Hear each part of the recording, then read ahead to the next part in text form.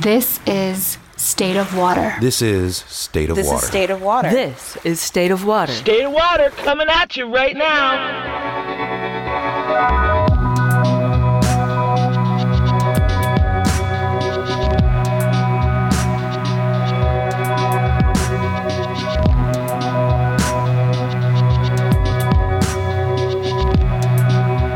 State of Water, a podcast focusing on clean water issues and their relationship to policy, equity, community, and climate. Featuring captivating interviews with Michiganders from many walks of life. State of Water is the official podcast of the Clean Water Campaign for Michigan, a program of the nonprofit organization Title Track. Hey, this is Jenny from Title Track. If you resonate with what you're about to hear, put those feelings into action. Take the first step toward getting involved by going to titletrackmichigan.org/contact to sign up for our mailing list. Welcome back, friends. Thanks for lending your ears.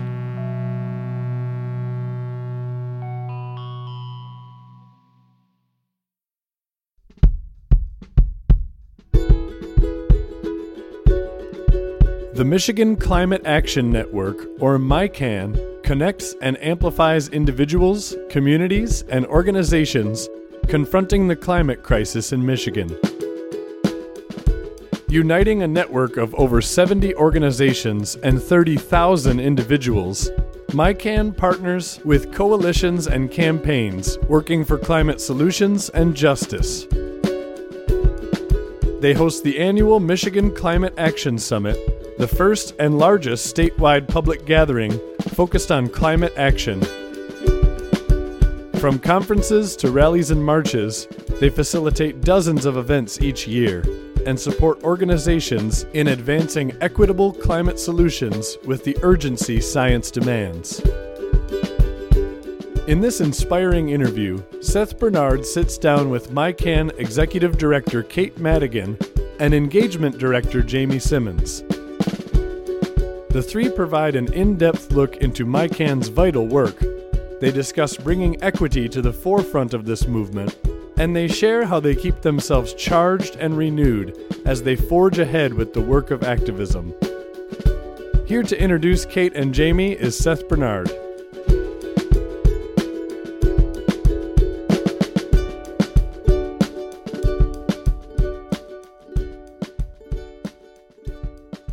Well, Jamie, Kate, thank you so much for joining me today. Thank you so much for having us. It's Absolutely. a pleasure. Title Track has been so grateful to partner with MICAN, and also just personally, I feel like a big fan of your work here in Michigan and a cheerleader for the organization and all the great work that you do. Kate, this has been 5 or 6 years that you've been working with MICAN? Since 2015. And I want to say likewise, I'm a huge fan of Title Track and all of your work and all of your music as well. Absolutely, for the music and the work. Oh, thank you so much. So for our listeners who aren't familiar with Michigan Climate Action Network, could each of you kind of give a elevator pitch, maybe like a little collab elevator pitch about what your work is? Yeah, absolutely. So the Michigan Climate Action Network, we were founded in 2015, and we have been working since that time to build a more powerful climate movement, to elevate climate and justice to be the priority in our state, and to advance solutions that are centered around equity and move with the urgency that science demands. And so some of the things that your listeners might be familiar with, we hold the Michigan Climate Action Summit. We have built a network of 76 organizations, and we have about 30,000 individuals. We've intentionally built a social media platform so we can reach like 1 million people every year with our message.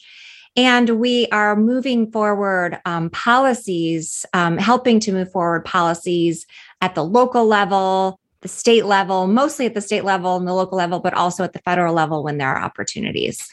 Absolutely. Beautiful. And to add a little bit more on to specifically a lot of things that I do within MyCan is definitely working as a part of the movement in Michigan by our coalition work with our community partners and climate and environmental justice partners, helping to educate ourselves in the movement around the different aspects and intersections within climate, as well as really rallying around the hotter topics or the more pushing things forward that's happening in Michigan, like the Build Back Better. We're actually a part of and helped establish the Michigan Build Back Better Coalition, where we've been doing several federal rallies across Michigan, asking our reps to kind of hold the line and fight for Build Back Better, and especially the climate provisions within that particular package and the rest of the justice work across Michigan that also intersects with climate. Thank you so much for the work that you're doing.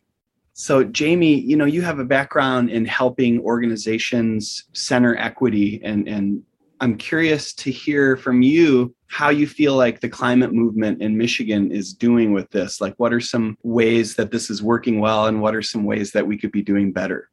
Well, I feel like that's an ongoing conversation within this movement as we're all trying to find our spheres within this work. I am a social worker, and that is a definite framework that I carry across within this work. And in the past, I've helped a lot of organizations and higher educational institutions kind of think about how they're working internally to center equity and externally, because it is that two-probe approach. While you're tapping in and trying to uplift BIPOC voices and the unheard voices and the climate impacts that you might not be familiar with, you also have to have those internal voices represented within your organization, which I would say, I haven't been in this movement for long, but in the time that I have been, I've seen a lot of folks brought into the conversation that historically has not been a part. As we all are familiar with, the climate movement in the United States, and really Michigan, has been predominantly white for a very, very long time.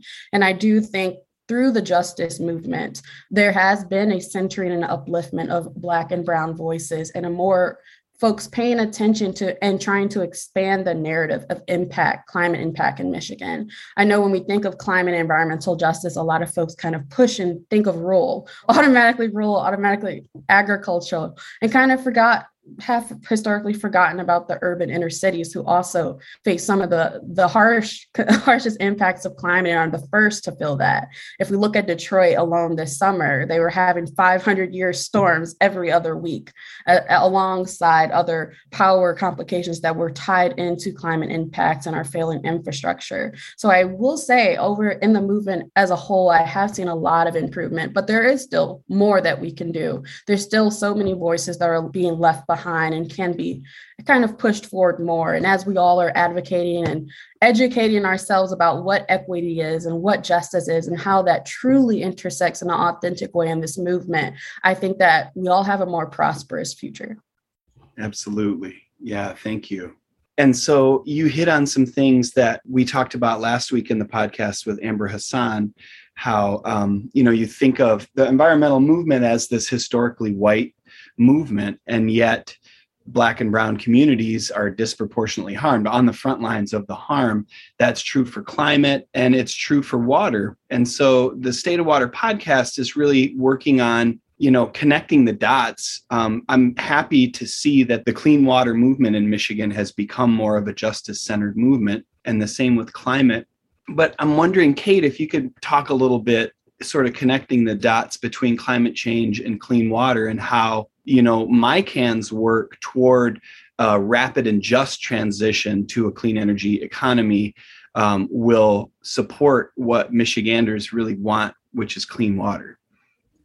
Yeah, absolutely. So climate change and water and clean water and water quality and everything from our Great Lakes, climate change and water are so intricately connected. I mean, if you just think about what climate change is, the warming of our atmosphere is warming our waters and our air. Warmer air can hold more water. And so it's really affecting our entire hydrological system. So warmer water holds more air. That means we're getting more rainstorms. And as Jamie talked about, what we're seeing in Detroit this summer, what we saw in Midland with the dam breaking last summer. And I think all of your listeners in every community, we have experienced really intense downpours and probably flooding. We're seeing flooding in a lot of areas because warmer air holds more water. So the storms are carrying more water. We're also seeing hurricanes in other parts of the country and the world. And then more rainfall means more runoff into our waterways, which is causing an increase in algae blooms. It's causing more pollution into our lakes, inland lakes, and the Great Lakes. And then, the storms, the flooding that we saw in Detroit and other places, a lot of our infrastructure can't handle that. And so we're seeing sewage overflows and raw sewage that is really causing health concerns and health impacts as well. So those are some of the ways that, there are so many ways in which water is impacted. In other parts of the country where we're seeing droughts, it's tied to the same principles that the warmer air kind of supercharges evaporation and it dries out our soils. And so they're more prone to drought, which is causing, lack of access to water in more places. And it's a big concern going forward. And then we're also seeing, wildfires and forest fires, which are devastating, especially on the West Coast and in other parts of the country in the world, like Australia, that we've saw in recent years. So those are some of the ways that climate change and water in Michigan are two of the most important issues, and they really are connected. And I think the intersections of these issues and of the work for justice are just so critical. It's really so important how a lot of this work is now coming together. It was so siloed for so long. We were all kind of working in our silos. And not only is by centering justice and equity in the climate work and the climate movement, are we able to address both crises, but we're also more powerful when we're all working together for all of these issues that are so connected and that we care about and that we share values around. Yes, absolutely. So big international news coming out as the COP26 summit has been happening. Jamie, you were a part of some events yesterday. There was an online panel discussion and you were at Senator Peters' office. I'm wondering if you could catch us up on what's been happening. There's honestly been so much. So much. So I'll try to work through it, and hopefully it's in the right order. And if anyone knows the specific order, forgive me if I trip on some dates. But the work that we've been doing with the Build Back Better Coalition and a lot of other organizations across Michigan initially kicked off with a Slotkins rally in Lansing, where we were, of course, knowing Rashida Tlaib and the rest of the progressives was all in for Build Back Better and was all in for advocating for the things that we need as a nation, we as Michiganders need, me as a person, a Black person, a minority person, something that my community is in dire need for. So all of us kind of came together at Slotkins' office and was talking with our reps and kind of uplifting the voice of the younger generations and the generations and the folks in Michigan that want and believe in climate and want climate justice. And that kind of flourished into this amazing kind of series of, hey, not only are we going to talk in general to our reps and senators, we're going to start engaging with them. So we, over the last more recent weeks, we had a rally with Rep. Levin and Warren, and sadly he couldn't attend, but his wife showed up for him, and he released some statements in support of our coalition and our work and the Build Back Better. And we really had a chance to hear from not just climate organizers and climate organizations, environmental justice organizations, but it really was an intersecting movement where we had Mother and Justice and Detroit Action and justice organizations across the state standing in solidarity with each other, saying that not one part of this is important. All of this together is what we need for a healthy and thriving future. And we continued that conversation in Detroit with Representative Rashida Tlaib, where she dug even deeper into why this is not a us versus them situation. This is will we have an earth to live in past 2050? Will we have water? Will we have clean air? Will we have livable land? In the more recent years, will we have healthcare? Will we have water that's not infected with lead and poisoning our communities, like what's happening in Flint, what's happening in Benton Harbor, and as well as what's happening in Hamtramck and communities all over Michigan that just haven't reported it or haven't found out yet. And that was great. And kind of yesterday, we continued that conversation as we hear about the reluctance of supporting Build Back Better now that BIF has passed. We know Slotkins is kind of on the fence with whether or not she's going to support Build Back Better. And we know that the prices and the gas prices that's going up and insane right now is affecting whether or not a lot of more moderate Democrats are going to vote for Build Back Better. So right now, we really feel like over the next few days, this is the time we really need to voice the fact that we need a clean energy future. We need a 100% clean energy future. We need to meet that 50% carbon reduction by 2030 and that net zero by 2050 in order to live.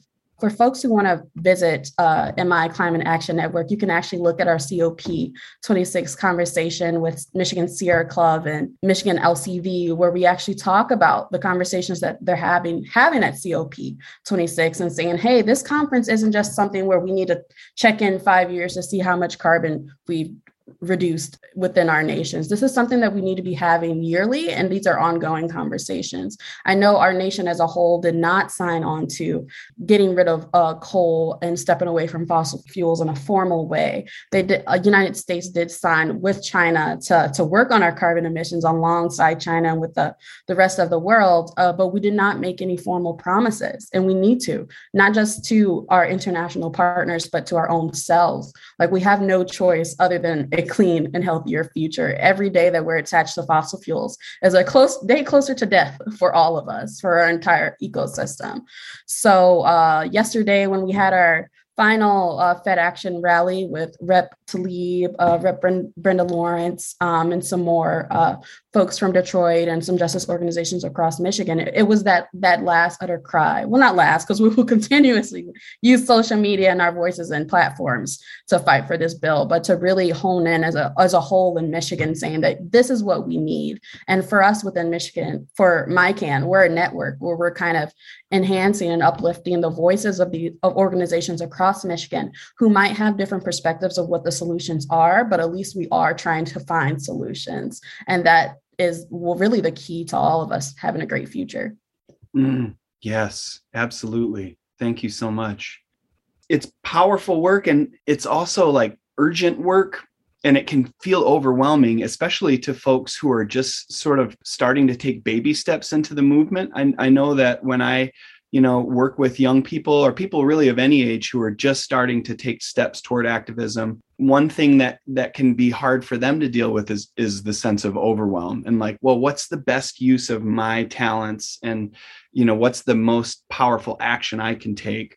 And I wanted to ask both of you, we're swimming in these problems. We're swimming in systemic racism. It affects all of us. Climate change is a problem that affects every part of our lives. Those of us who are doing the proactive work of putting the microscope on ourselves and our own organizations find so much that we can do to improve things, but that can be overwhelming too.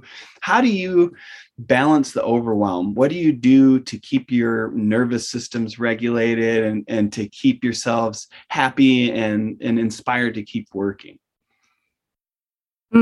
That's a great question. And I want to tie it back to the Build Back Better Act for a second, because that's one of the things we found is we, as climate activists, have been doing this for a long time. This opportunity at the federal level to pass really significant investments in climate solutions is so rare. The last time this was, in 2009, was the last time that there was conversations even about a major climate policy. So we are we see this as such a big opportunity that we're like, we need to do everything we can. Even the Build Back Better Act that Jamie was talking about, where it's at right now, would be enough to really inject so much into building out clean energy in a way that would allow us our country to be on track to avoid the worst consequences of climate change. And with the Justice 40 initiative, it would invest, 40% of the benefits will go to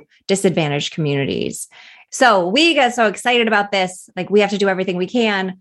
We felt it from our list, from a lot of our supporters that were like, this is Congress is like, whoa, this is intense. This is a lot. And so I just see that as it's real. It's very real on an individual level. And as a movement, like we're all doing different things. We're all into different things. We're all wanting to be engaged in different ways. And we all have different talents and skills. And so I think that is one of the core things is like find what you love, where your skill set is, where your passions are.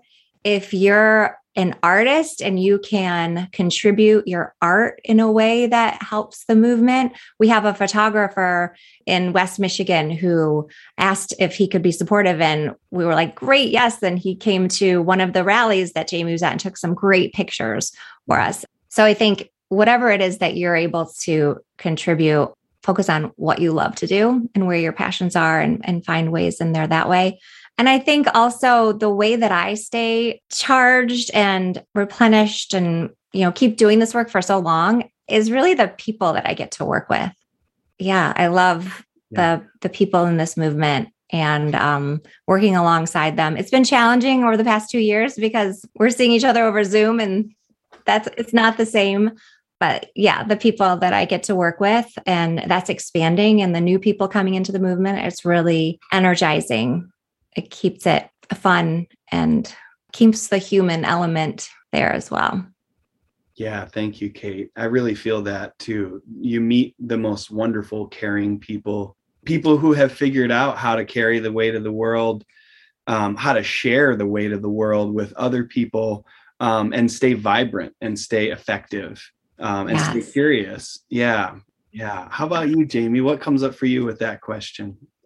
Well, a lot of the same things that Kate shared. I think it's very important to always be aware that we're all experiencing so many different fires right now. Of course, we have this overwhelming feeling of, oh my gosh, I can physically see climate change happening right now. I see the warmer days. I see the crazy storms and weathers that's happening. I see the flooding on top of we're still experiencing COVID.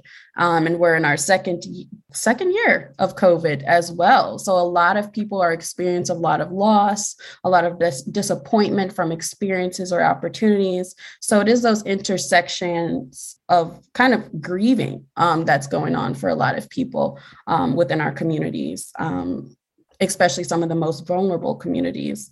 Within this movement, I definitely echo Kate. The best way to kind of fight that burnout and still be who you are and be passionate is to stay true to who you are and stay true to your passions, what you're interested in. There's always a realm for you in the work.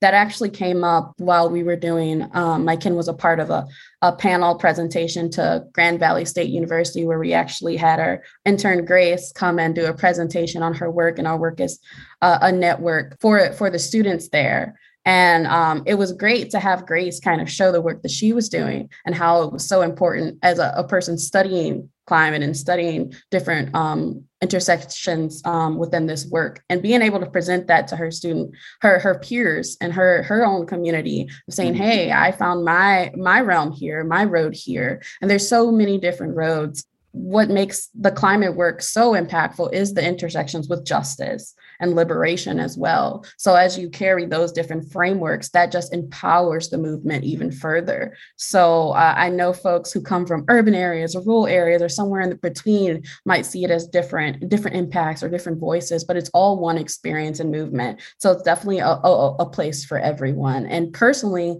I would have to say what's so important about this conversation around water is to drink water. That's what we need to stay hydrated. I personally am almost finishing my water. So that's definitely something I try to do, is stay hydrated and also make sure that you're not overwhelming yourself, and you are being very paying close attention to how you are as a person. Ooh, I love that. Yeah. Yeah. What is it? Self-care is a form of activism. Mm-hmm. Yeah, I think that's so true. Absolutely. And we're not doing the movement any favors if we're headed toward burning ourselves out. But really also, like what you said, is we're modeling for younger people, and they are for us. I mean, I get so inspired by the young people that I work with, but also the way that we're engaging with each other and the way that we're handling ourselves through it it's a way of modeling what it means to be an activist to the people who are watching. And I wanted to ask both of you if you could share a little insight about how you entered into this work. You know, was there a mentor? Was there like an experience, maybe some kind of a peak experience that gave you a sense of what your future could be like, or the type of impact work that you would want to do? I've been doing this work for a really long time, and I don't even remember. I think I was born with the like innate desire to work on social change. I have had the good fortune of working with so many great mentors. I just got back in touch with Lana Pollock, who was the director of Michigan Environmental Council when I worked there a long time ago. So I've been doing environmental work for a while, and really kind of the point where I realized that I wanted to focus on climate and justice with all of my time was when I had children. And I was already concerned about climate change, but when my children were born, I realized the future became so tangible. And all of the studies and all of the numbers that I was seeing and all of the, I could put that into their life. Okay, by that's when they're going to be 30 years old. That's really tangible. And so I kind of dropped everything and figured out how to do this work on climate and justice. Thank you, Kate. How about you, Jamie? Well, for me, I have a not so linear path to where we are. So I have a bachelor's in criminal justice where I kind of dove into understanding systems and those intersection impacts of different systems on underserved and communities. And then I went and transitioned into social work and actually obtaining my MSW from University of Michigan, where I was actually working for the university's Engage program and having intersecting conversations around justice and water, justice and climate, justice and disabilities, justice and police.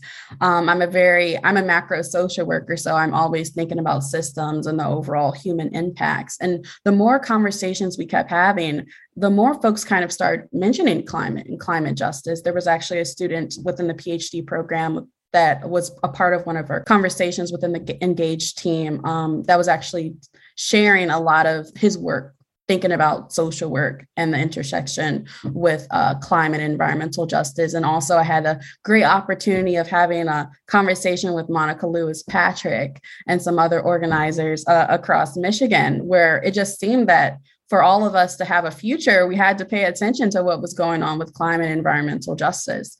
And the more conversations that I had, I kind of got pulled into kind of being interested in this work and seeing the value in this work and how it was so important besides my justice and liberation work that I'm constantly still doing. And I see this as a part of that work, not a separate extension. So through those conversations, I just kind of like, hey, let me just see what's out here and how I can fit. And I luckily found this position and found this great organization to be a part of, where I can show up with my crazy background that might not align with a lot of folks within these spaces, but where I have a perspective that's worthwhile. And I come from a community that is not heard enough. So I'm great. I feel great to be a voice and a perspective in this space to help push all of our work and experiences forward. Awesome. It's cool. It kind of touches on something that you said earlier, Kate, where it's like we need folks to use their tools and their wheelhouse and their passion with this movement. And truly, the movement for equity and the movement for climate are both systemic problems that are pervasive in our society. And so we need people to shine light on these things through the lens of their sector or their institution or their field of influence. And so it's kind of like reciprocal in both ways with justice and climate. And so I've found too that like the need for climate resilience and planning for communities is becoming more mainstream than ever before. And the reality of racism as something that's systemic is becoming more and more undeniable to people who've had their head in the sand for a long time. It's becoming more mainstream. And so we have the opportunity to really do some powerful strategic planning for our communities, and also, the short term of harm reduction and the long term of systems change. hopefully systems change won't be too long term, because we need it now. Like you said, Jamie, we needed it years ago. But one thing for me that comes up with all of this movement building, of course, I'm a musician, so I think about music and I think about events to bring people together. And I've had the great honor of being a part of the Climate Summit that you spoke of at the beginning of the podcast, Kate, both in person and virtually last year, which was great. And really appreciated the way that the summit was so justice centered this year, and so many of the powerful voices that were centered, to me, had a really potent influence on the movement that was really positive.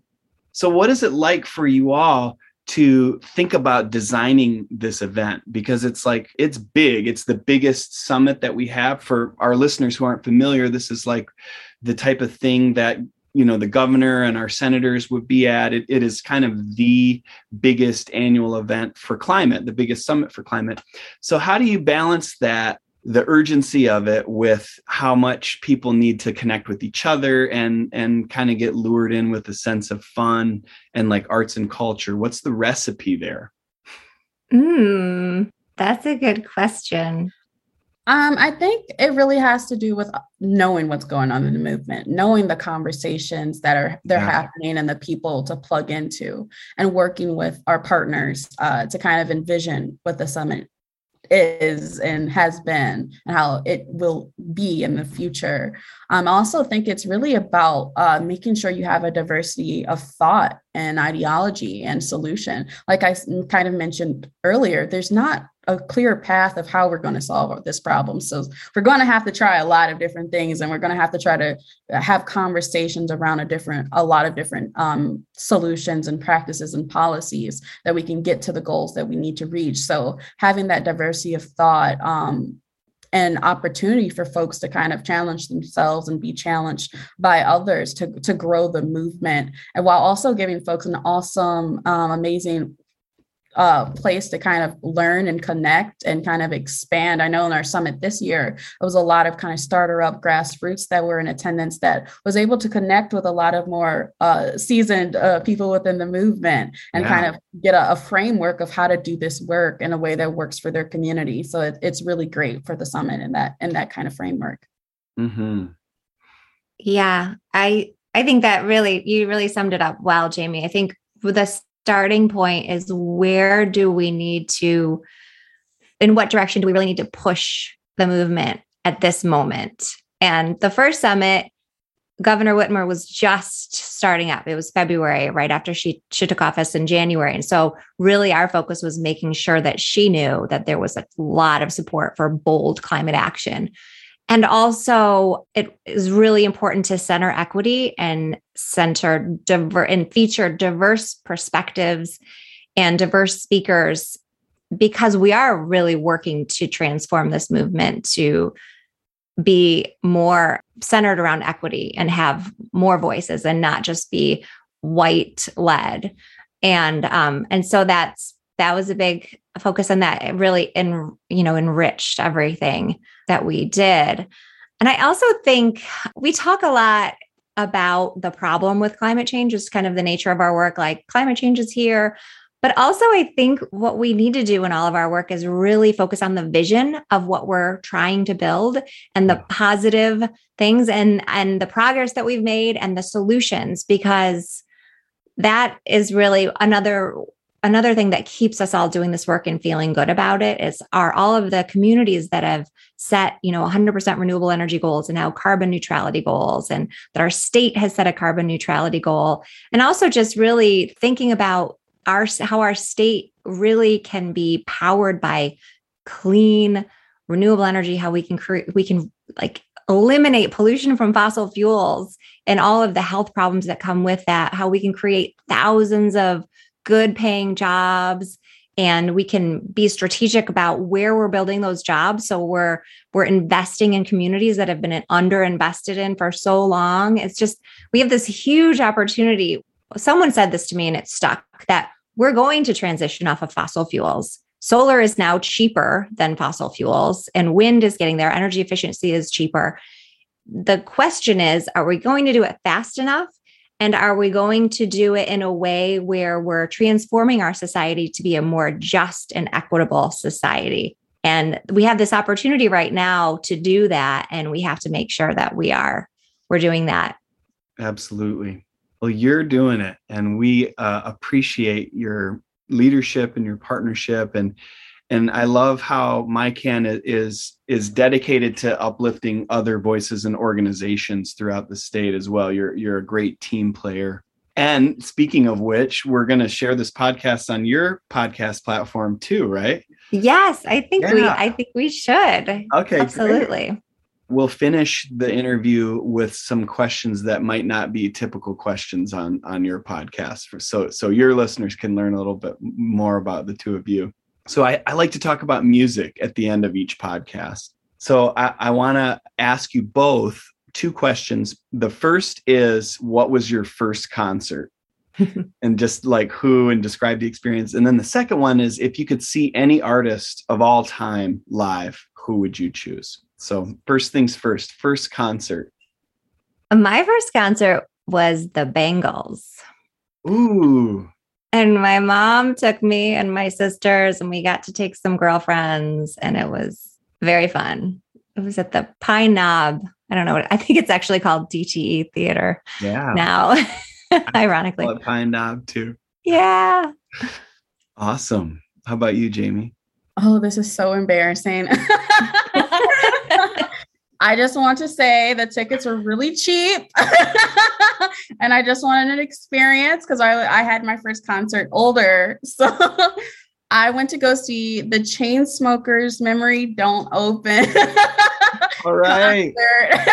And it was great. I wasn't really familiar with their music, but they came to Detroit and their tickets were cheap, and they have an amazing drummer. I do value their drummer. So I went, and I don't regret it, but I know a lot of people are going to be like, oh my God, why? Cool. Hey, awesome. All right. So you can pick any artist of all time. Who do you pick to see live? It's a tough one. It's a really tough one. Jamie, you go first. That is probably the hardest question I've ever been asked. But I will go with a typical but very true answer. I would love to see a Michael Jackson concert because he made people just faint. Oh my God. Like just faint from walking in. So I would love to go back and like be able to experience one of his concerts. Yeah. Oh my gosh, Jamie, I went to a Michael Jackson concert and it was phenomenal. Yeah. And yeah, it was something else. So I was actually thinking like Madonna also seems like that kind of an experience. And I never did go see Madonna. And so that would be a fun concert. But I also have to say that one of the last in-person events that I attended before COVID was your concert, Seth, with Jordan Hamilton at Kelly and Jim Lively's house in their living room. That was such a beautiful event that I might just do that again. Oh, thank you. Thank you so much. Yeah, that was great. It was great to see you and Ross. And I love those intimate shows, those living room shows. What Michael Jackson tour did you catch him on? Do you remember? I think it was Bad, I think. Wow. It was Bad. Yeah. Wow. Classic. That's so good. I was a baby, I'm dating myself. Amazing. I wasn't really a baby. So your social media presence is really great. Shout out to, is it Emmy that runs the social media? Emmy. Yeah. Great work and an important follow for our listeners, to keep up with what's going on. I just, before the interview, caught the Good News Friday post today, which was great. And going to your website and following, signing up for the newsletter, highly recommended. Anything in the near future that you want to let our listeners know about? Just go to our website. You can go to miclimateaction.org/join, and you can sign up for our newsletter, and then we'll keep you up to speed on any ways you can take action. As Jamie mentioned, the Build Back Better Act is what I mentioned too.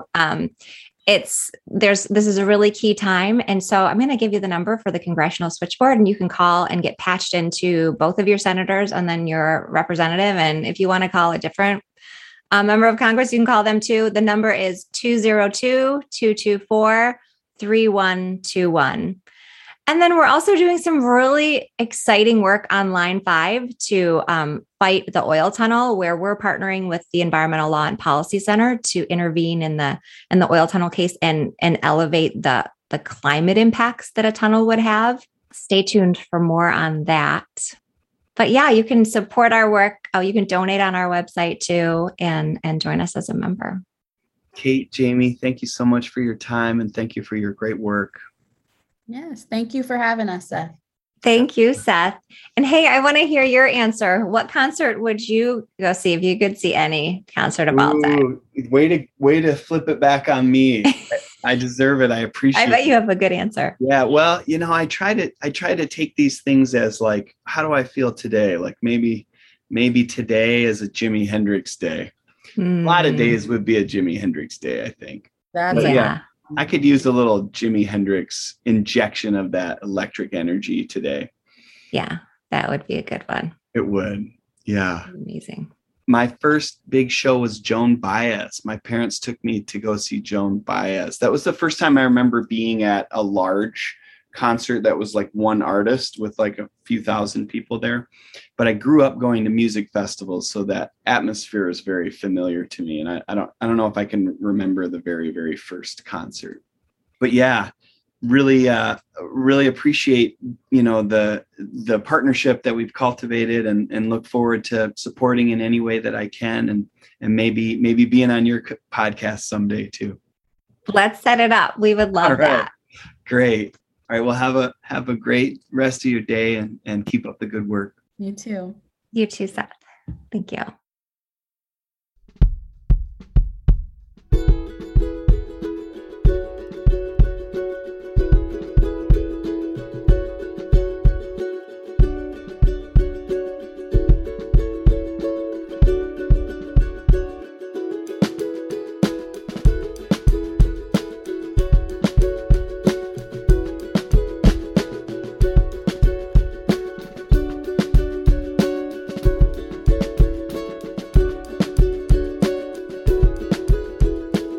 State of Water is powered by the Clean Water Campaign for Michigan. This campaign represents an opportunity to help place clean water issues front and center by partnering with environmental organizations across the state, by educating voters, and by urging every candidate running for public office to make a strong stand on critical issues affecting Michigan's waters. Using storytelling and music events across the state to amplify the groundswell of public support for clean water issues, this campaign is driven by Michiganders from all walks of life who share a similar priority: protection of our water. Both State of Water and the Clean Water Campaign are programs of the Michigan-based nonprofit Title Track. Their mission: engaging creative practice to build resilient social ecological systems that support clean water, racial equity, and youth empowerment.